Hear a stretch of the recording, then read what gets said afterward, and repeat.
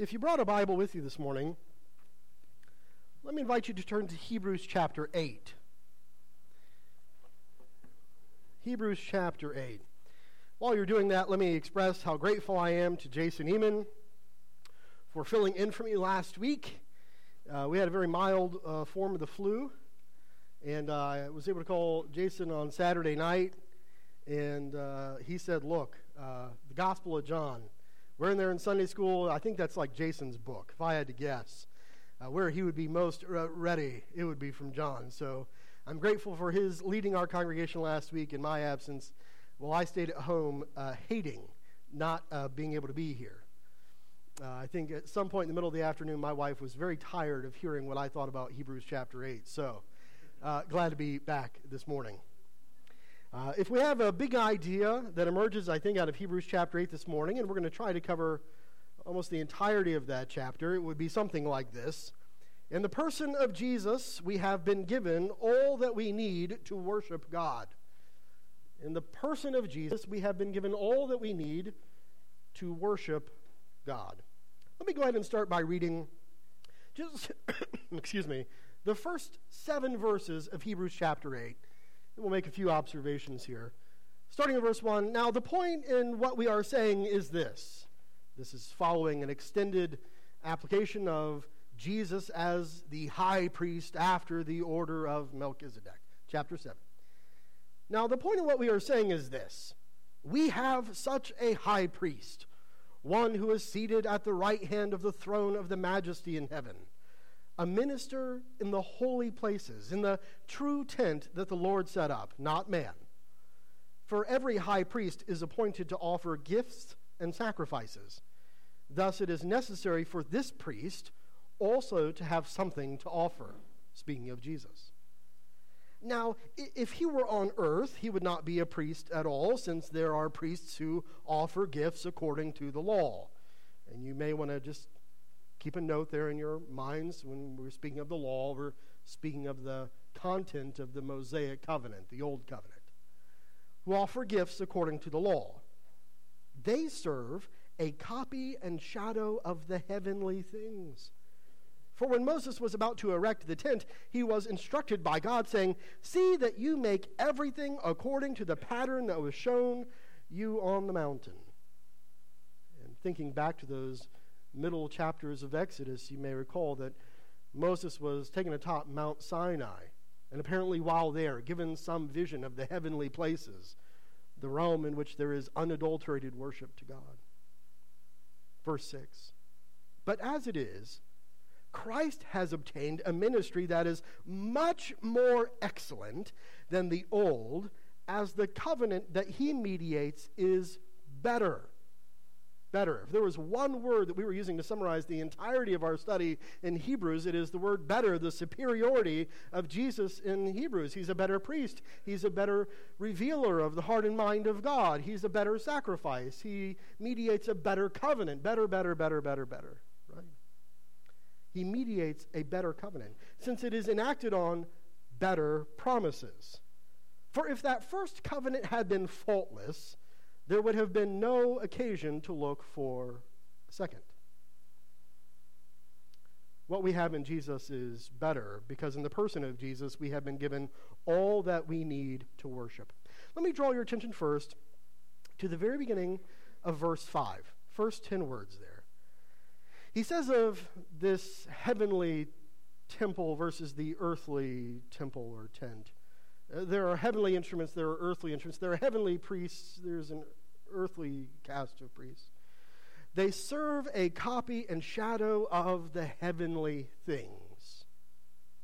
Grasping what our author is talking about there is essential to understanding not only chapter 8, but really the entirety of the book of Hebrews. There is a heavenly realm.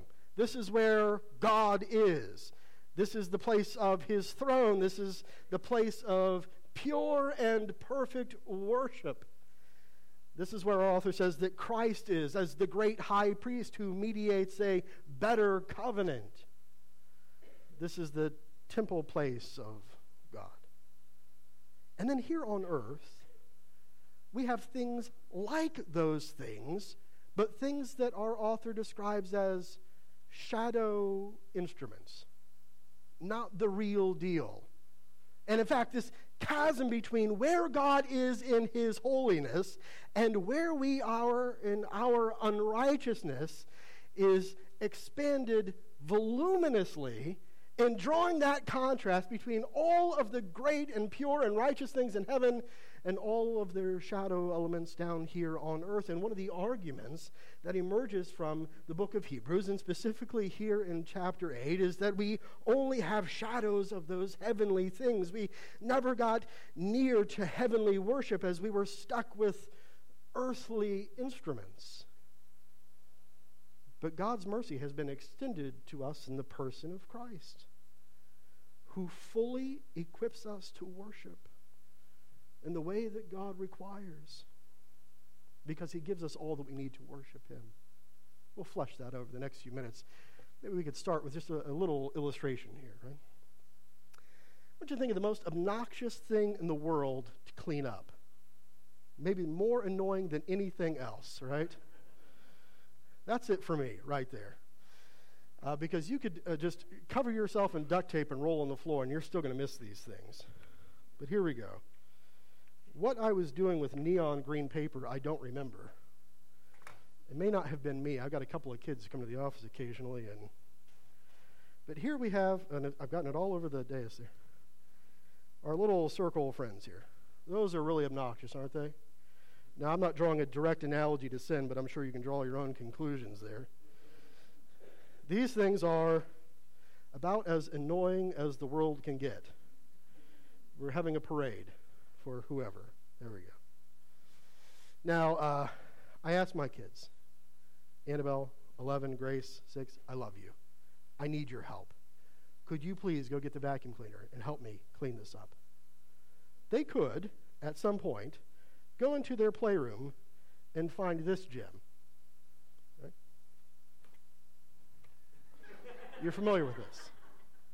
Now, there's a button on here, and at some juncture, you could have pushed the button and this thing would swirl and the lights would light up. It doesn't do that anymore because at some point, there are just some toys that don't get their batteries replaced. This is one of those toys, right? Dad just has a really hard time replacing the batteries on this one. As an aside here, my brother-in-law Graham gives us toys like this, or did when the girls were little all the time. And now he has kids, and they're younger than my kids, and they get toys like this. I buy the best batteries on the planet, and they get put in there, and I take just a little dot of Gorilla Glue and put it over the hole where the screw goes in. So we are going to get at least one life's worth of batteries out of that. And that's the little present that I give to myself every Christmas. I ask the kids, go get your vacuum cleaner, help Dad clean up all of this mess. Now this looks like a vacuum cleaner, right? It makes sounds, it makes noises, it rolls back and forth, but you know what it doesn't do? It doesn't clean up anything. It doesn't vacuum. It's just, it teaches you about vacuuming. It teaches you what it would look like if you were using a real vacuum cleaner, but it doesn't effectually do anything, right? In fact, I'm convinced that some of that glitter gets out. It makes it worse. I think that's how that thing actually operates. Now, under the Old Covenant, we've been given a temple. Beautiful, grand, maybe one of the most incredible things in the ancient world. But it was still made, as the author of Hebrews says, by human hands. It cannot compare to the heavenly temple. We've been given sacrifices, thousands of animals, millions throughout the centuries, I'm sure, spilling untold gallons of blood on the altar that achieved absolutely zero remission for any of our sins. We were given priests, some of them very, very good, and some of them very, very poor, but none of them perfect.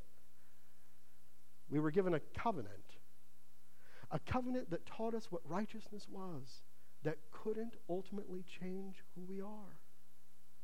We had shadows of what real worship looked like. But before Christ, we did not have the real tools we needed to worship as we had been called and made to worship. In Christ, we have all that we need to worship. In the person, we have been given everything necessary to glorify our God in the way that he requires. Throughout our study of Hebrews, and I've included this in your notes, our author has highlighted the necessity of 4 elements that are essential to the worship of God. Now, if we're talking about the essential elements, the sine qua non of worship, we might say any number of things. But here in Hebrews, it seems that 4 stand out among all of the others. First, you need a high priest. If we're going to have worship, we're going to need a priest. Now, let me remind you, all right, we're not talking about something that's 4,000 years old or 2,000 years old. We're talking about right now. We're talking about what it means to worship as a follower of Jesus Christ in 2020. You need a high priest. Secondly, you need a place for this priest to operate. You need a tent, is what he says here, a temple. You'll remember in the Old Testament, as the Jews were given the law, they were carrying around with them throughout their sojourn in the desert, and later, until Solomon was able to build the temple, they carried around a tent. We called it the tabernacle. It was a movable temple of sorts. It's where we offered sacrifices. It's where we offered gifts. It's where the Ark of the Covenant was. It's where the holiness of God resided there over in the Holy of Holies, in the presence of the nation. We needed a high priest. We needed a tent or temple. We needed sacrifices. We needed sacrifice. That's element number 3. You're going to sin. Your sins, in response, must then offer a sacrifice. Finally, we needed a covenant. A covenant. This priest isn't just operating willy-nilly. This priest is mediating a covenant. And these are the 4 things that we found over and over again in the book of Hebrews, which are essential elements to worship. Now, here's what happens in these first 7 verses of Hebrews chapter 8. We're told that what we have in Jesus in regard to these 4 different elements of worship is better than what we ever have had before. Because what we had before didn't actually work. And what we have in Christ fulfills all of the necessary requirements for worship. So take a look again at what's happening here in the first 7 verses. First, we're told Jesus is better as high priest than any priest who's come before. And you might have seen that in verses 1 and 4. Now, the point of what we're saying is this: we have such a high priest, one who is seated at the right hand of the throne of majesty in heaven. No other high priest in history has been given such a seat of honor. No high priest in history had achieved what Jesus had achieved. None had earned that right, the glorious authority granted to him by what he was able to do as high priest. Verse 4, now if he, this is the high priest, were on earth, he would not be a priest at all, since there are priests who offer gifts according to the law. Where is our high priest? Our high priest is in heaven, not offering gifts and sacrifices. As we'll get to in chapters 9 and 10, he offers one sacrifice for all time. He's a better priest. And that's one of the arguments that he's making here in the first few verses of Hebrews chapter 8. Secondly, we get a better tent or temple. A better tent or temple. The earthly tent and temple is just a shadow of the better heavenly counterpart. Take a look at verse 2. He is a minister in the holy places in the true tent. The true one, the real one, the heavenly one, that the Lord set up, not by man. Now, if we had the time, we would go back to the Old Testament and see all of the stipulations that were necessitated for the nation of Israel to build the tabernacle and to build the temple. You remember that there were all sorts of rules and regulations for how that was to lay out, and they followed those explicitly, but it was still man-made. It was still made by human hands. It wasn't the true thing. In heaven, there is a temple, and it's made by the hands of God, right? Thirdly, we find that in Jesus Christ, we have a sacrifice that is better than all the accumulated blood of dead animals that we had throughout the Old Testament. Take a look at verse 3. For every high priest is appointed to offer gifts and sacrifices, plural. Thus it is necessary for this priest also to have something to offer. He does have something to offer. One thing to offer. Not sacrifice after sacrifice after sacrifice, but one for all time. Let me tell you, this is where we're driving at in chapters 9 and 10. The bulk of chapter 9 and the front half of chapter 10 deals with this idea that we need a better sacrifice. And in many ways, that's the high point of the entirety of the book. But what we have here in chapter 8 is this, and this is the fourth element that we find here in the first opening verses of 8. We need a better covenant. The covenant that's offered through Jesus is far superior to the covenant that we had before. So in verses 6 and 7 we find, but as it is, Christ has obtained a ministry that is much more excellent, as the covenant that he mediates is better. It's enacted on better promises. For if that first covenant had been faultless, and the implication is it was flawed, it had faults, we wouldn't have needed a second one. Now, last chapter we talked about priests. Jesus is the great high priest. He comes from the order of Melchizedek. That's better than all the Aaronic priests. This week we're really talking about a covenant. As he slows down our author from time to time to talk about each one of these elements of worship, we've talked about how Jesus is the better priest or the better mediator. Well, here in chapter 8 we're talking about Jesus mediates a better covenant. And he does something really interesting here starting in verse 8. He quotes 3 full verses from Jeremiah 31. Jeremiah, the great Old Testament prophet who was around as the people were led into Babylonian exile. Here we have half the chapter, more than half the chapter, is quoting from the Old Testament. If you're writing a paper in class, and we have a number of students in here, and you turn in the paper and half of it is just quoting another source, right? That's a bad thing. But our author here in Hebrews chapter 8, this is a good thing. He wants you to know directly from the source material what that covenant has to say. Before we get there, it's important for us to review just for a moment. You remember a year and a half ago, I told you I wanted to preach through Hebrews. And that instead of starting in Hebrews, we started in Deuteronomy. And we spent the better part of a year working our way through Moses' book, which we call Deuteronomy. And we learned an awful lot about the covenant that was extended through Moses, the Mosaic covenant, the Old Covenant, about the law that came through Moses. And you remember how it worked. God comes down on Sinai, he imparts the law to Moses, Moses communicates the law to the people. If you will obey the Lord your God, you will be blessed. If you disobey, you will be cursed. That's how the law works. Now, we're going to talk a little bit here about how the new covenant compares and contrasts against the old covenant.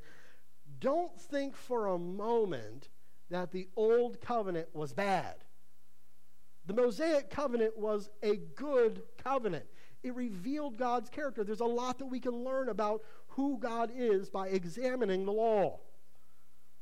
The point that our author is making is simply that the law couldn't do everything we needed it to do. If you have your piece of notes there, a pen or a pencil, go ahead and write these 3 things down. I want you to see the difference here as we draw these contrasts between the old covenant and the new. Historically, as we've talked about the virtues of the law, we've talked about the law being able to achieve 3 different things. 3 things, right? Number 1, the law showed us righteousness. Like a mirror. It showed us what holiness was and how God was holy and how we decidedly are not, right? That's a great virtue of the law. It does an incredible job of telling us who we aren't and who he is. Secondly, the law helped the Israelite society. When governed well, it inhibited lawlessness. It restrained evil. There were consequences for disobeying the law, and the fear of those consequences kept the Israelites in line. Not all the time, but sometimes. Thirdly, the law helped the faithful to know how to live so as to please the Lord their God. It gave them some parameters for what it meant to live in a way that God wanted us to live. And those are all really good things. But it never changed anyone. It didn't actually change you. And what's more, it never promised to. That wasn't the point. Moses never told you that the law that he mediated would alter the very nature of your spiritual DNA. It was external to you. Obey and be blessed. Disobey and be cursed. But if there is one defining characteristic of the new covenant, it's this. It changes you from the inside out. Its work is primarily internal. That manifests itself then in external obedience. So the law isn't bad, and I don't want you to get the sense as we compare and contrast the new covenant and the old, that the old covenant was a terrible thing. The law was a wonderful thing. It revealed to us holiness. What an incredible gift for God to tell us, this is what I regard as central to my character. We were just too weak, and the covenant too ineffectual to actually get us to holiness. Not so with the new covenant. So let's go ahead and take a look at what he says here in quoting Jeremiah 31. And this is verses 31 through 34. Starting in verse 8, right? We need 4 essential elements to worship. We need a priest, we need a sacrifice, we need a tent, we need a covenant. Here's the covenant. Behold, the days are coming, declares the Lord, when I will establish a new covenant with the house of Israel and with the house of Judah. You remember by the days of Jeremiah, the nation of Israel had been split into 2 parts. The 10 tribes in the north had broken off on their own, the 2 tribes in the south. And in fact, by this time, the 10 tribes in the north have been carried away. We haven't seen them again. But I'm going to establish a covenant with Israel and Judah, the whole of the chosen people there in the Old Testament, not like the covenant that I made with their fathers on the day when I took them by the hand to bring them out of Egypt. That's the Mosaic covenant. For they did not continue in my covenant, and so I show no concern for them, declares the Lord. For this is the covenant that I will make with the house of Israel after those days, declares the Lord. I will put my laws into their minds and write them on their hearts, and I will be their God, and they will be my people. Do you see those promises accumulating here for the new covenant? Right? I'm going to take what I value, what is holiness, what is righteousness, and I'm going to put it internal to their hearts and minds. And this is going to bond us closer together there, right? The new covenant is an internal covenant. The new covenant draws us closer to God. And as a consequence of those realities, we find here in verse 11 how things change. And they shall not teach each one his neighbor and each one his brother, saying, know the Lord. For they shall all know me, from the least of them to the greatest. Knowing here isn't simply knowledge. Knowing is probably used in the sense of covenantal obedience here. I don't have to tell you how to live because you know how to live internal here, and the Spirit is changing you from the inside out, not just revealing holiness to you, but manifesting holiness through you as this new creation. For I will be merciful toward their iniquities, and I will remember their sins no more. That's an important theme. You're going to find that almost exact same phrasing, not only in 9, but explicitly in chapter 10. And then he says here, and speaking of the new covenant, he makes the first one obsolete. Not bad, he doesn't call it bad, but he calls it obsolete. And what is becoming obsolete is growing old and is ready to vanish away. Barnabas calls the old covenant old, ineffectual, and functionally obsolete. And then he quotes a large chunk out of Jeremiah 31. This is the first passage really in Scripture there in the Old Testament that details the vast sum of promises contained within the new covenant. In contrast to the Mosaic covenant, the new covenant actually changes believers. It makes you a new thing. It doesn't just show you what holiness is like, it makes you holy from the inside. It functionally equips you for obedience. And you can see how Jesus, who mediates this covenant, is now spanning the gap. If in all our earthly instruments we could not worship God in the way that he required, here comes Jesus, the Christ, the Savior, the Messiah, this mediator from the heavenly realm, to give us a high priest and a sacrifice and a covenant that actually changes us. The Mosaic covenant never actually, internally, made you worthy to stand before a holy God and worship. The new covenant is transformative, making you acceptable to stand in the presence of a holy God in the heavenly tent to worship him there.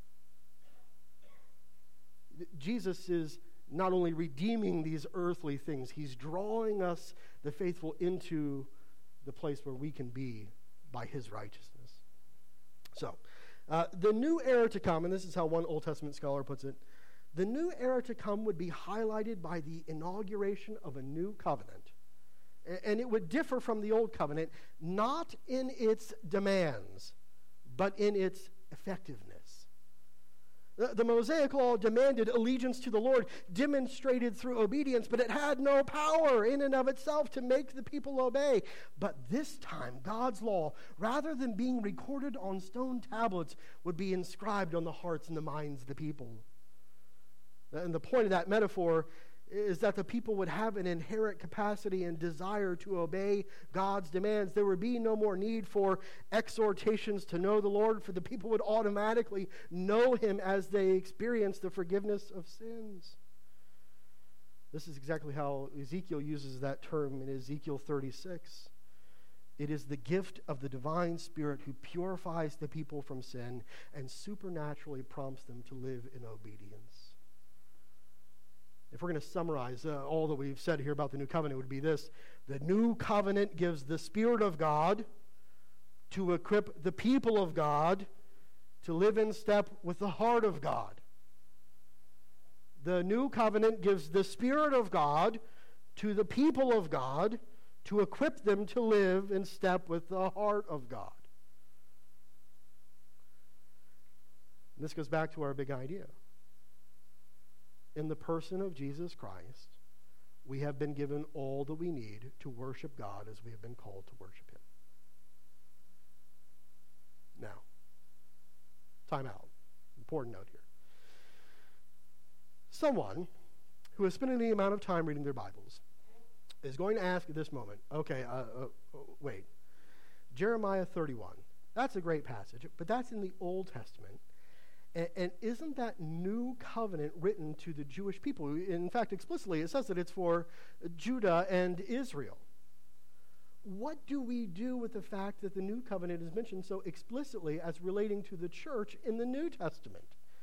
I mean, isn't this an Old Testament promise for the Jewish people, the ethnic Jews, the chosen people of God there in the Old Testament? How do we understand its relationship to us now, 2020? Let me give you three options. Three options for the way that people have interpreted the relationship of the new covenant to us as the church, even though it was made in the Old Testament and directed explicitly to the Jewish people. Option number one. Maybe there are two new covenants. One for Israel and one for the church. Now, that was a really popular option among certain dispensationalists in the early part of the 20th century. There are actually two new covenants. The new covenant that is talked about in Jeremiah 31 is different from the new covenant talked about in 1 Corinthians 11, a passage that I know you're familiar with because in verses 21, 23, 25, we find that when we take communion, we read this passage, right? Here's the new covenant in my blood, right? Well, he must be talking about two different new covenants. One for the Jewish people and one for the people of faith in the New Testament, the church.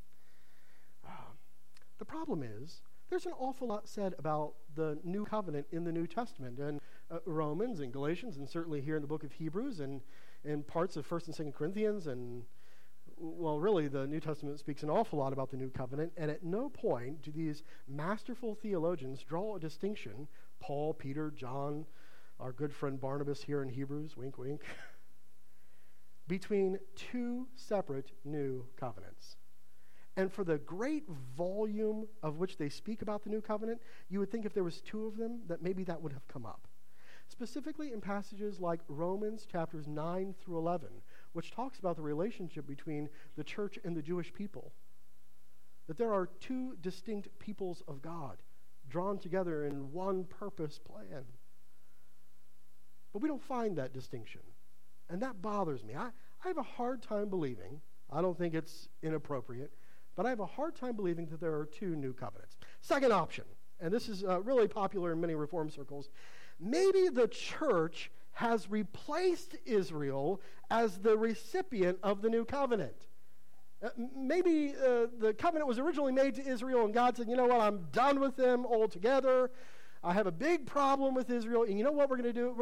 I'm going to fulfill all those promises to the church. The church is the new Israel. Forget those guys. I got a problem with that.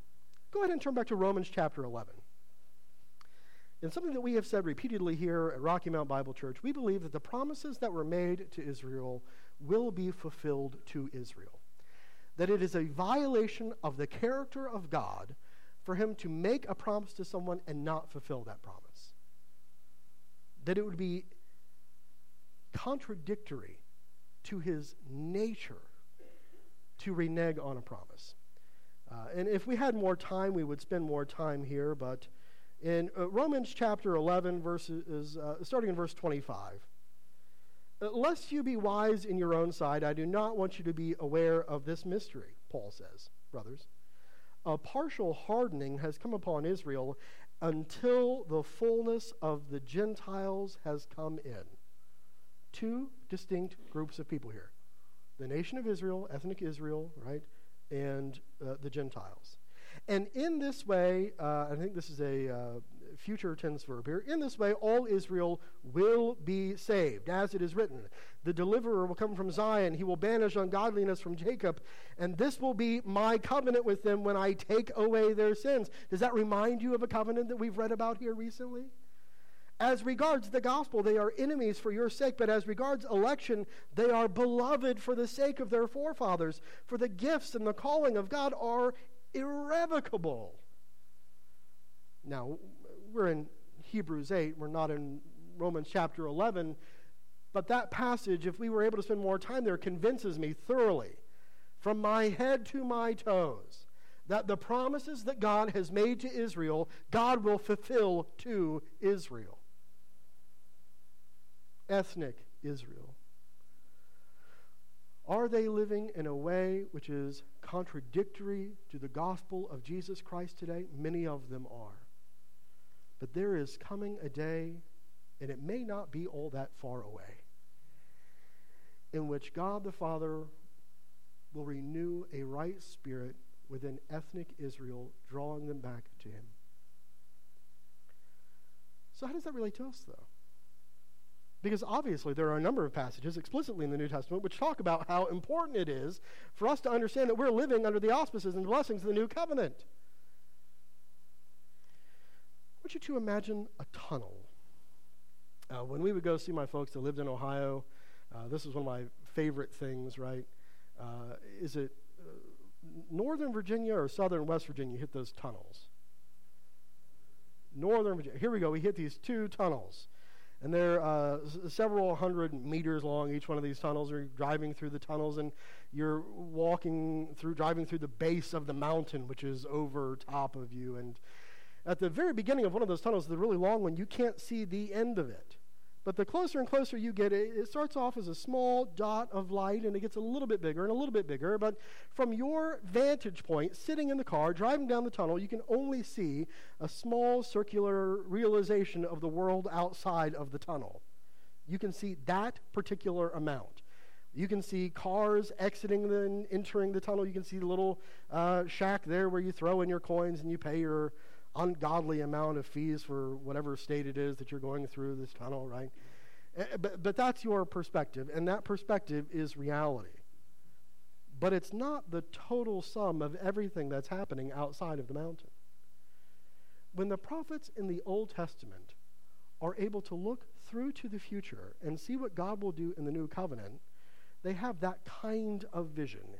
And it is actual, and it is real, and it is literal, and it is explicit. Jeremiah says, I am making a covenant from the Lord. I am making a covenant with Israel and with Judah. And I know, because I can see that particular range of this promise, of this covenant, I can see it outside the tunnel in the future in the history of God. But what he can't see is everything else happening outside. You know, when you emerge through the tunnel, the entire world opens up to you, the atmosphere and everything beyond. And my best reckoning of what we have happening in Jeremiah 31 as it relates here to Hebrews chapter 8 is this: that when Jeremiah says these promises are made with Judah and Israel, he means literally to Judah and to Israel, the ethnic Jewish people, the chosen people of God. But that there was a certain aspect of the new covenant that the prophet in his day could not see, that in the arrival of Jesus Christ was revealed to the authors of the New Testament, to Paul and to the author of Hebrews as well. That this new covenant concerns them explicitly and literally, but its many blessings are also unfolded to us living here in the age of the church. God keeps his promises. In the person of Jesus, we have been given all that we need to worship God. All that we need. Now, what does this say? What's the theology of a passage like this one? I just want to flesh out just for a moment what we've said all along here. In the person of Jesus, we have everything we need to worship God. In Jesus, we have a high priest. That was the first element. We needed a high priest. What do we have in him? The argument against all the Aaronic priests was that even the best ones of them had to offer sacrifices for their own sins. Jesus, as the high priest, is sinless. In Jesus, we have a high priest who is perfect, who can mediate the better covenant, because he doesn't need any external apparatus to appease the wrath of God. In his person, he has done so. Secondly, Jesus doesn't just give us access to the temple of God. You'll remember in Hebrews chapter 4, we saw that because of his sacrifice and the righteousness imputed to us, we can stand boldly before the throne of grace. He does something even more clever in John chapter 2 there. You can ask Jason about it. John's his favorite book. Jesus says in 3 days this temple will be torn down and raised back up, and the Pharisees are bewildered by such a promise. Oh, what do you mean? It took generations to build this temple, but what he does is he delocalizes the temple as a place and identifies himself as the temple. What is the temple? Primarily, what is the temple? It is the place or the point where we go to meet God. How is Jesus better as a mediator of a new covenant? He is better because he is the place and the point where we go to meet God. Jesus brings us to God through his own person. So it's less about a place and more about himself. Thirdly, we need a sacrifice. We need a sacrifice. Jesus offers himself as a sacrifice. This priest will place himself upon the altar, body and blood shed for our sins. And this drives at the heart of the new covenant. When in 1 Corinthians 11 we take these elements, he says, this is the new covenant in my what? In my blood. This is a priest who draws us into covenant by the sacrifice that he makes. And every time we take those elements, we are reminded thoroughly and undeniably that he is better in every way. Now, how do you apply a passage like that one? It's hard. So much of applying a passage like this one has to deal with your heart. It would be nice to say of a passage like this one, our primary application is something like this. Enjoy having your lid absolutely blown off in wonder at what Jesus Christ, by his nature and his work, has achieved on behalf of his chosen people. let me encourage you in a very small and simple way, having the opportunity to read Jude this week. And if you don't read Jude very often, Jude's a great one to read. Go ahead and turn over to Jude.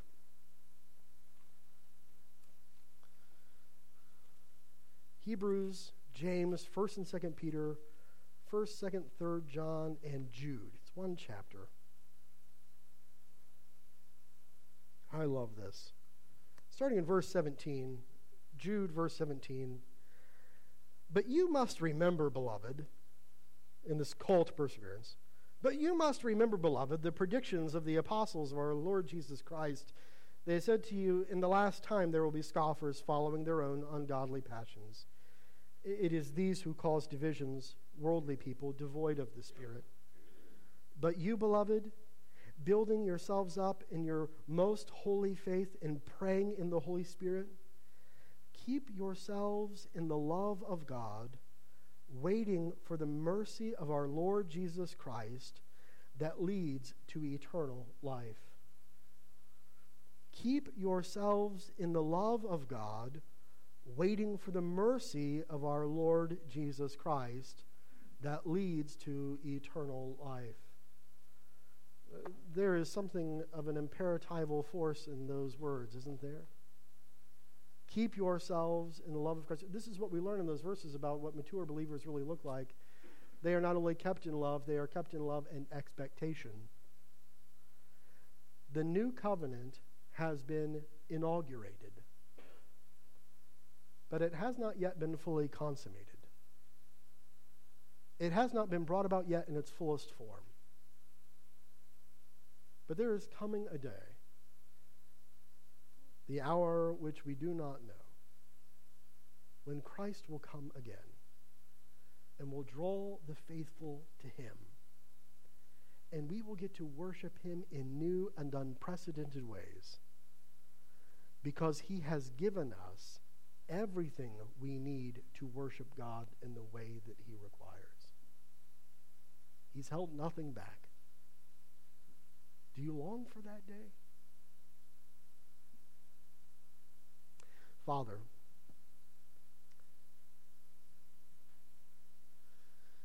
for the death and the burial and the resurrection and the ascension and the mediating work of our Lord Jesus Christ, we praise you. We thank you for loving us so thoroughly and equipping us so profoundly that we might worship you just as you require. You have given us everything we need by the work of your Son, who is the Savior. Amen.